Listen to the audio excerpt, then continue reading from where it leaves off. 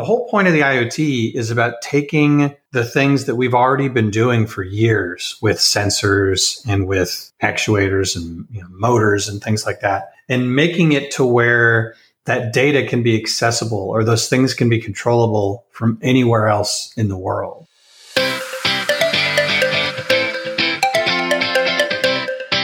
Welcome to Kids Lab, a podcast for parents, educators, and everybody interested in STEAM education.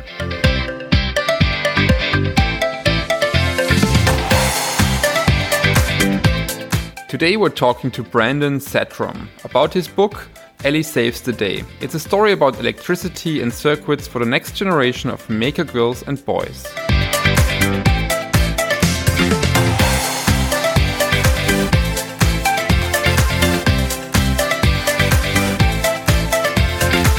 Brandon is a veteran of the technology world and has spent his 20-year career working as a programmer, architect, product manager, and executive for a number of companies across a variety of industries.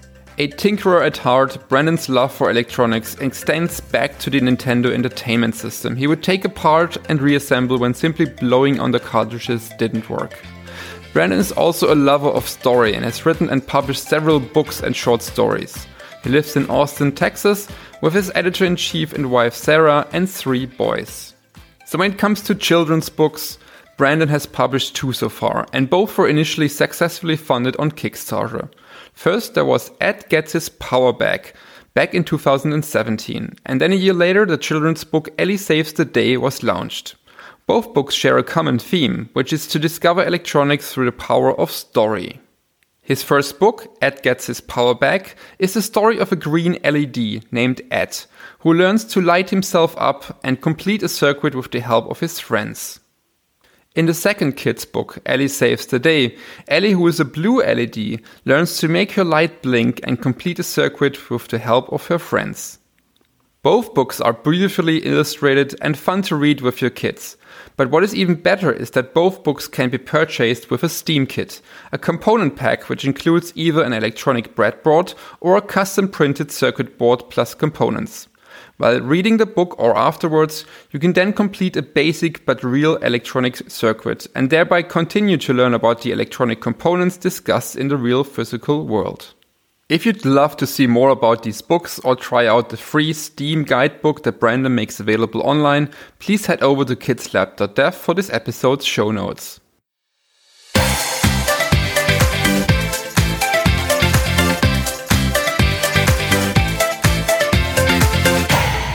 Hi Brandon, it's awesome to have you on the show. How's life these days? There's Corona all over. I'm wondering how it is in the US right now.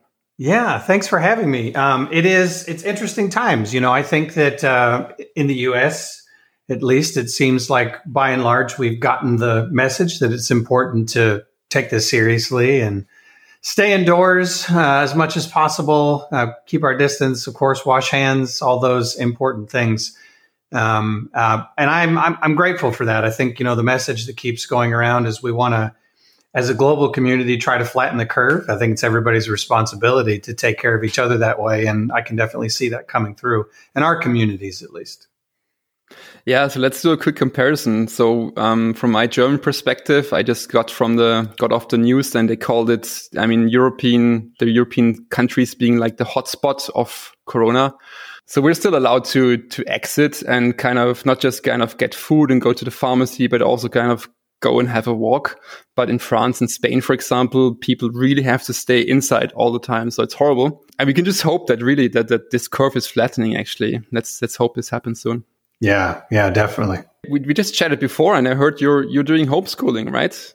Yes, we have been. Actually, I have 3 kids, 3 boys between the ages of 11 and 6. And we've been homeschooling for about 6 years now. Well, that's very cool because, for a lot of us in Europe and also in other countries, of course, listening, it's a pretty new situation to have your kids at home. Yeah. And to have to kind of teach them. In our case, our kids are loosely in touch with their teachers. We're trying to make the best out of it. So they work on their Chromebooks. They work sometimes with video conferencing and things like that. But would you have some tips actually when you have the kids at home and they have to do their work and have to kind of learn something? So what are the tips that you're having for us? So I would provide just anybody that's new to this with two tips, and these are things that I would say that my wife and I have learned the hard way over the last 6 years or so. And the first is that the rhythms of your day are different when you're schooling at home versus when you're in a school in another location. You know, if you send your kids away to school from 8 o'clock in the morning until mid afternoon, they're gone for 7-8 hours of the day, but they're not doing schooling for 7-8 hours of the day, right? There's a lot of rhythms that are not in the classroom. And so the first tip that I would give to parents is not to try to transpose an 8-hour day onto your kids, right? Don't try to say like, well, if you're gone for 8 hours, that means you need to be doing some schoolwork for 8 hours, because really when they're at home, they're going to have more focused time. They're going to have less interruptions. They're not going to have maybe as many built-in breaks around meal times and things like that. And that's the first thing to sort of, and also just use that freedom for kids to sort of explore things that they're interested in that they may not have a chance to dig into deeper if they're on a history study and they're learning about the Middle Ages, or they're learning about, Greek mythology. Like, let them take the time to spend an extra hour if they're able to do so doing that where they may not be able to in a traditional environment. And then the second tip that I would give, and this is one that I actually saw from someone who I respect greatly, who does a daily newsletter. He said this as well, is when you have your kids at home, as a parent, give yourself permission to not be perfect. It's tough when you have your kids there all day, even as a homeschooler for 5 or 6 years.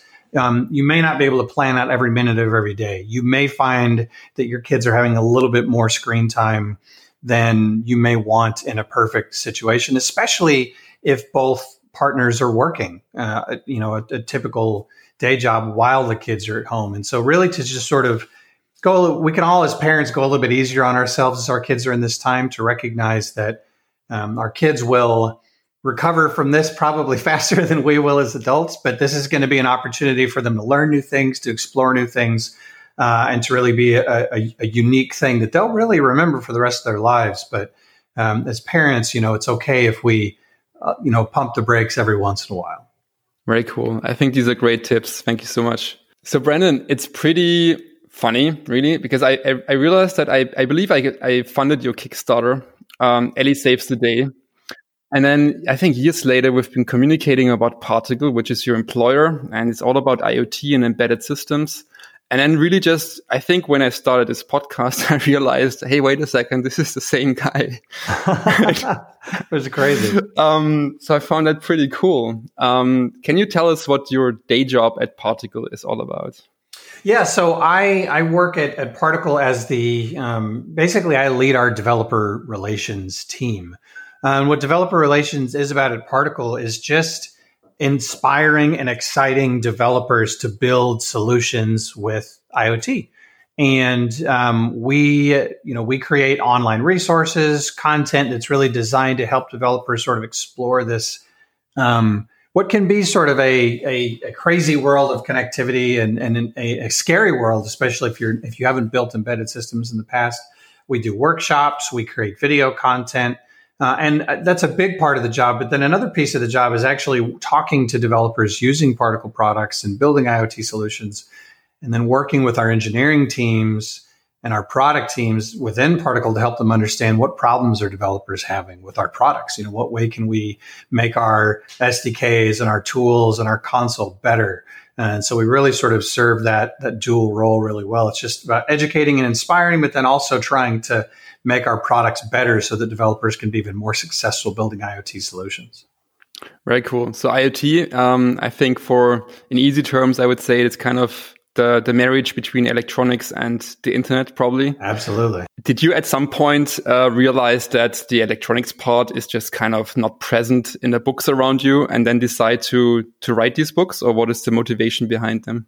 Yeah, that's a great question. The big thing for me, and I actually started down the road of pursuing these books back before I was at Particle. It was actually when I was working purely in my day job. I was just more in the software world, but I had started exploring IoT and sort of the maker movement about 7 years ago on my own.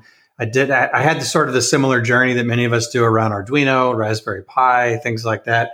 And as I was going through that exercise, I was going through a couple of kits from SparkFun with my oldest, who's now 11. So he was maybe 5 or 6 or 4 or 5 at the time.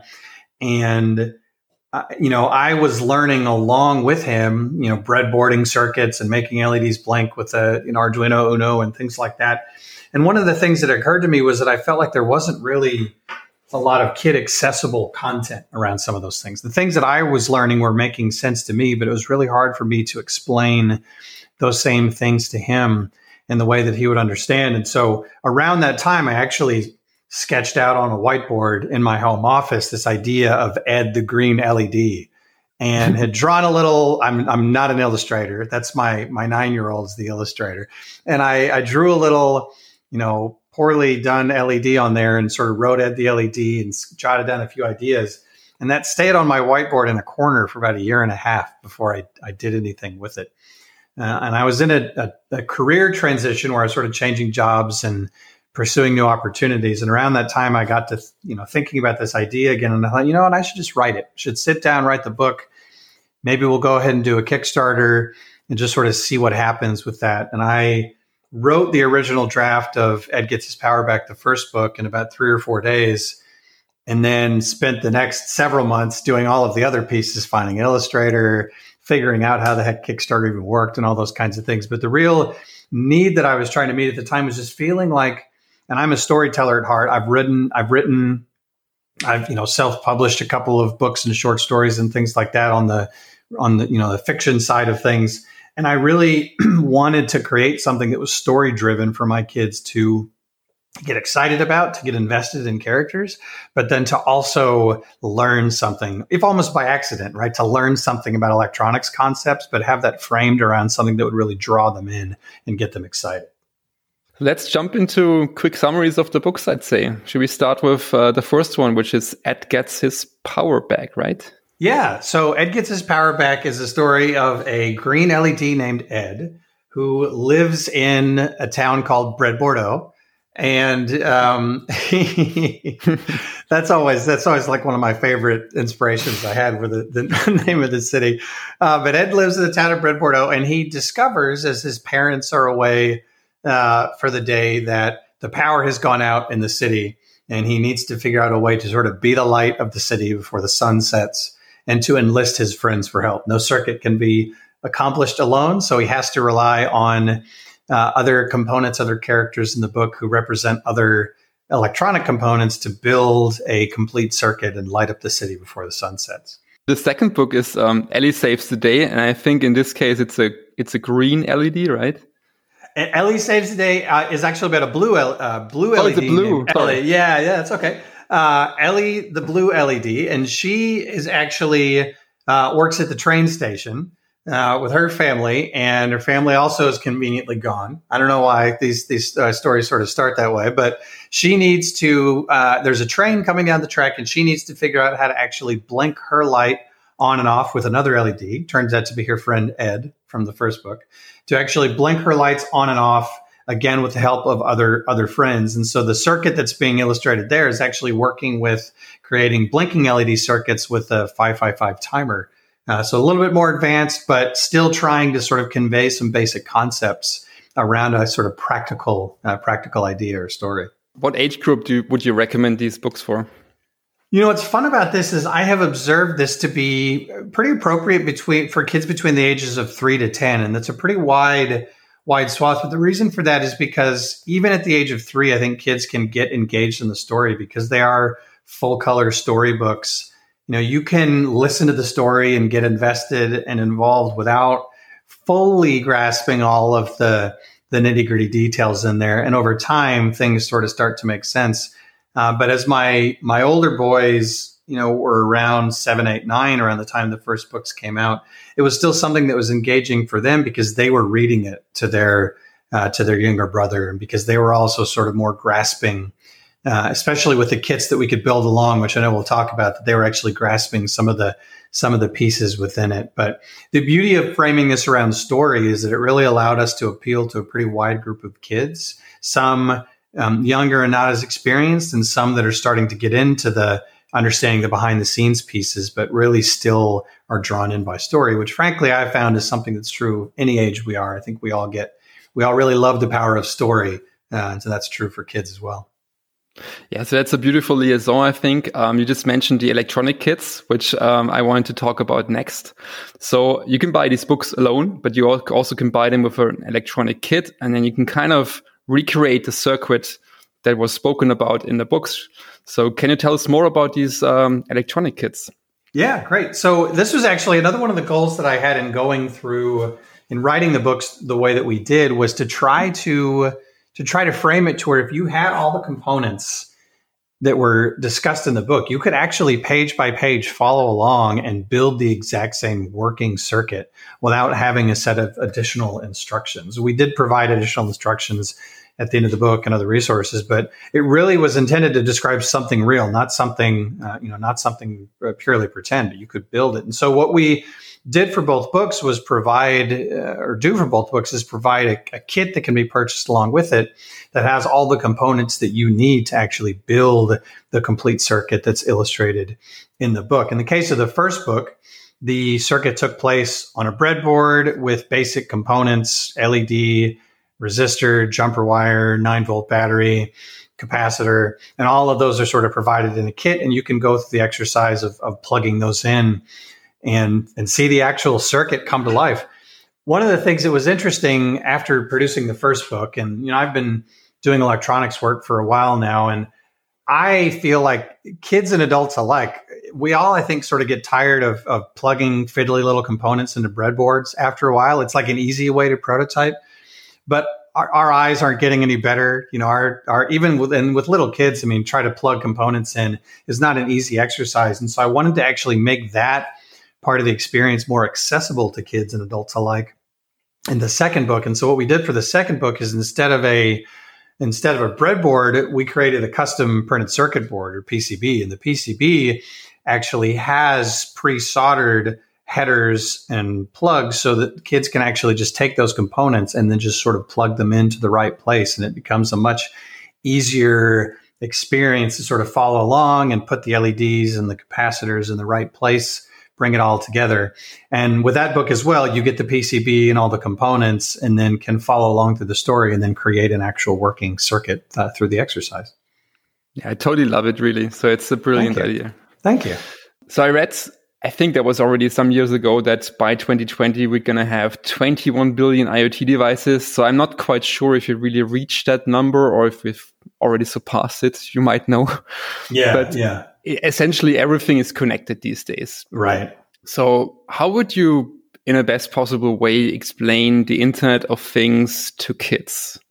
This is such a great question. And I don't know that I fully have an answer yet, but I'm trying, because I think about this even in my day job. How do I explain the IoT to someone that may be a web developer or a mobile developer that's interested in this space but may not be working in IoT all the time? And the way that I like to describe it is that the whole point of the IoT is about taking the things that we've already been doing for years with sensors and with actuators and motors and things like that, and making it to where that data can be accessible, or those things can be controllable from anywhere else in the world. And so if I have a temperature sensor that is sitting in a vineyard or a half a mile away from my house, what the IoT enables me to do is to find out what the temperature is on that sensor without having to leave my house and drive half a mile or walk half a mile down the road. I can actually get the answer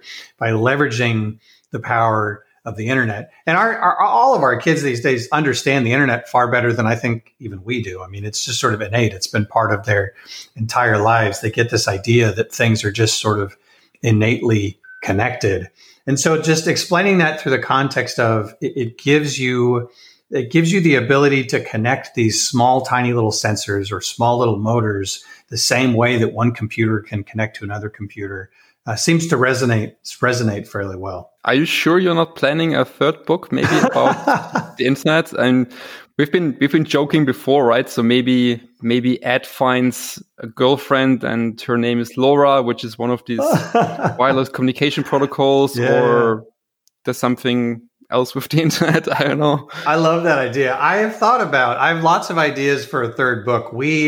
I'm taking a bit of a break right now between the second and third books because we did 2 Kickstarters in less than 2 years, which is quite an exhausting undertaking to go through and completely deliver. But I really do. I really like that idea of having something that takes that even up to the next level and talks about electronics, but talks about this unique aspect of connectivity and wireless and how you can really do exciting things. So really the sky's the limit. I gotta get back to the whiteboard and figure out like what can we do with the IoT. I love Laura as a character name, so I'm going to take that and give you credit for it. Well, thank you so much. Let me know when it's out, and I'm definitely going to fund that book too. So, and also the kit this time, actually. So. I appreciate it.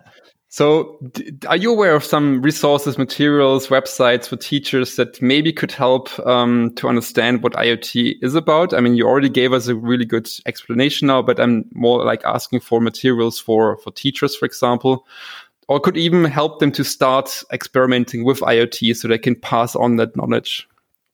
So, there's a few sites that I'm a really big fan of, and they're really more project sharing sites, but I do think that they provide almost a blank slate or canvas for teachers to be able to explore sort of what's out there and what's possible in the IoT space. And Hackster.io is the first example, and there's a ton of really great resources there, actually even online workshops. Hackster started to actually add workshops and full-on multi-day courses that teachers can offer to their students. But it also is a very popular project shared community where people can actually post something that they worked on. There are a lot of high schools that actually use Hackster, and they've partnered with with Particle as well, where they'll have their students actually as a part of their connected things curriculum over the course of 6 months. Their final capstone project is something that has to be written up and posted onto Hackster. So it's a great resource for seeing how other schools, how other educators are using teaching IoT. And then the other resource is Instructables. Instructables is a lot broader because you can find anything on there from woodworking and CNC milling all the way into IoT development. But it's also a really powerful resource for just seeing what are other people doing, how are they teaching, what are they really how are they really unpacking all of these concepts with kids and their students? Let's say we've reached 22 billion IoT devices by today. I'm not sure if that's true, but what do you think would be or will be the next big concept thing that we should teach the next generation of kids? What do they need to understand? So I'm gonna give this answer fully knowing that it's gonna be like IoT is a buzzword, but I'm gonna unpack sort of why. And generally artificial intelligence, but really specifically more machine learning. And the reason why I say that is because I've actually spent a lot of time in the AI and ML space over the last couple of years, especially in the last year, primarily to start exploring and driving forward doing machine learning on embedded devices, like on microcontrollers, which is a sort of newer cutting edge space, but it is possible. But the reason why I think that's important is because it actually changes the way that we think about programming. One of the first things I learned about AI and ML is that I'm a longtime developer. I've been an engineer for 20 years. And the way that I think about programming a computer is I give the computer a question and an algorithm, and then I ask it to use the algorithm to give me an answer, right? But AI sort of flips that on its head by saying, well, AI is really about, you don't really know the algorithm. You maybe don't know how to frame the question. You know that you have a bunch of data and you have a bunch of answers, and you want to ask the computer to tell you what the algorithm is, how to frame the question.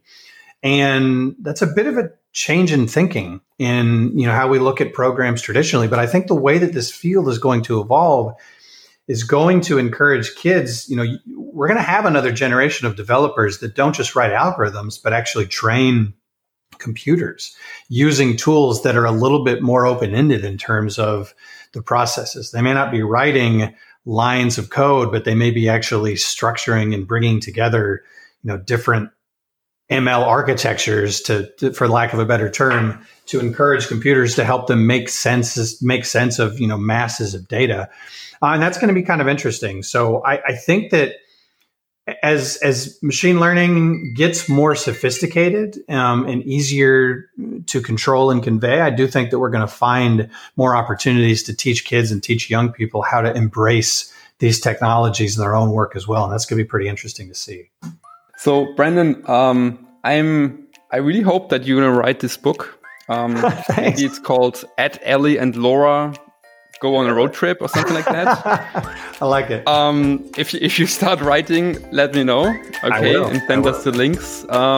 Thank you so much for this interview. It was awesome to talk to you. Yeah, thanks so much, man. I appreciate it.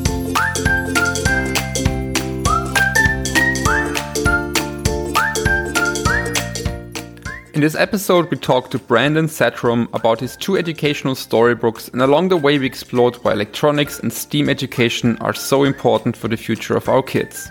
Please check out kidslab.dev for the show notes of this episode. Next up is an interview with Lenore Edman from the Evil Mad Scientist Laboratories. It will be super fun to discuss their many crazy but super educational products such as the Eggbot.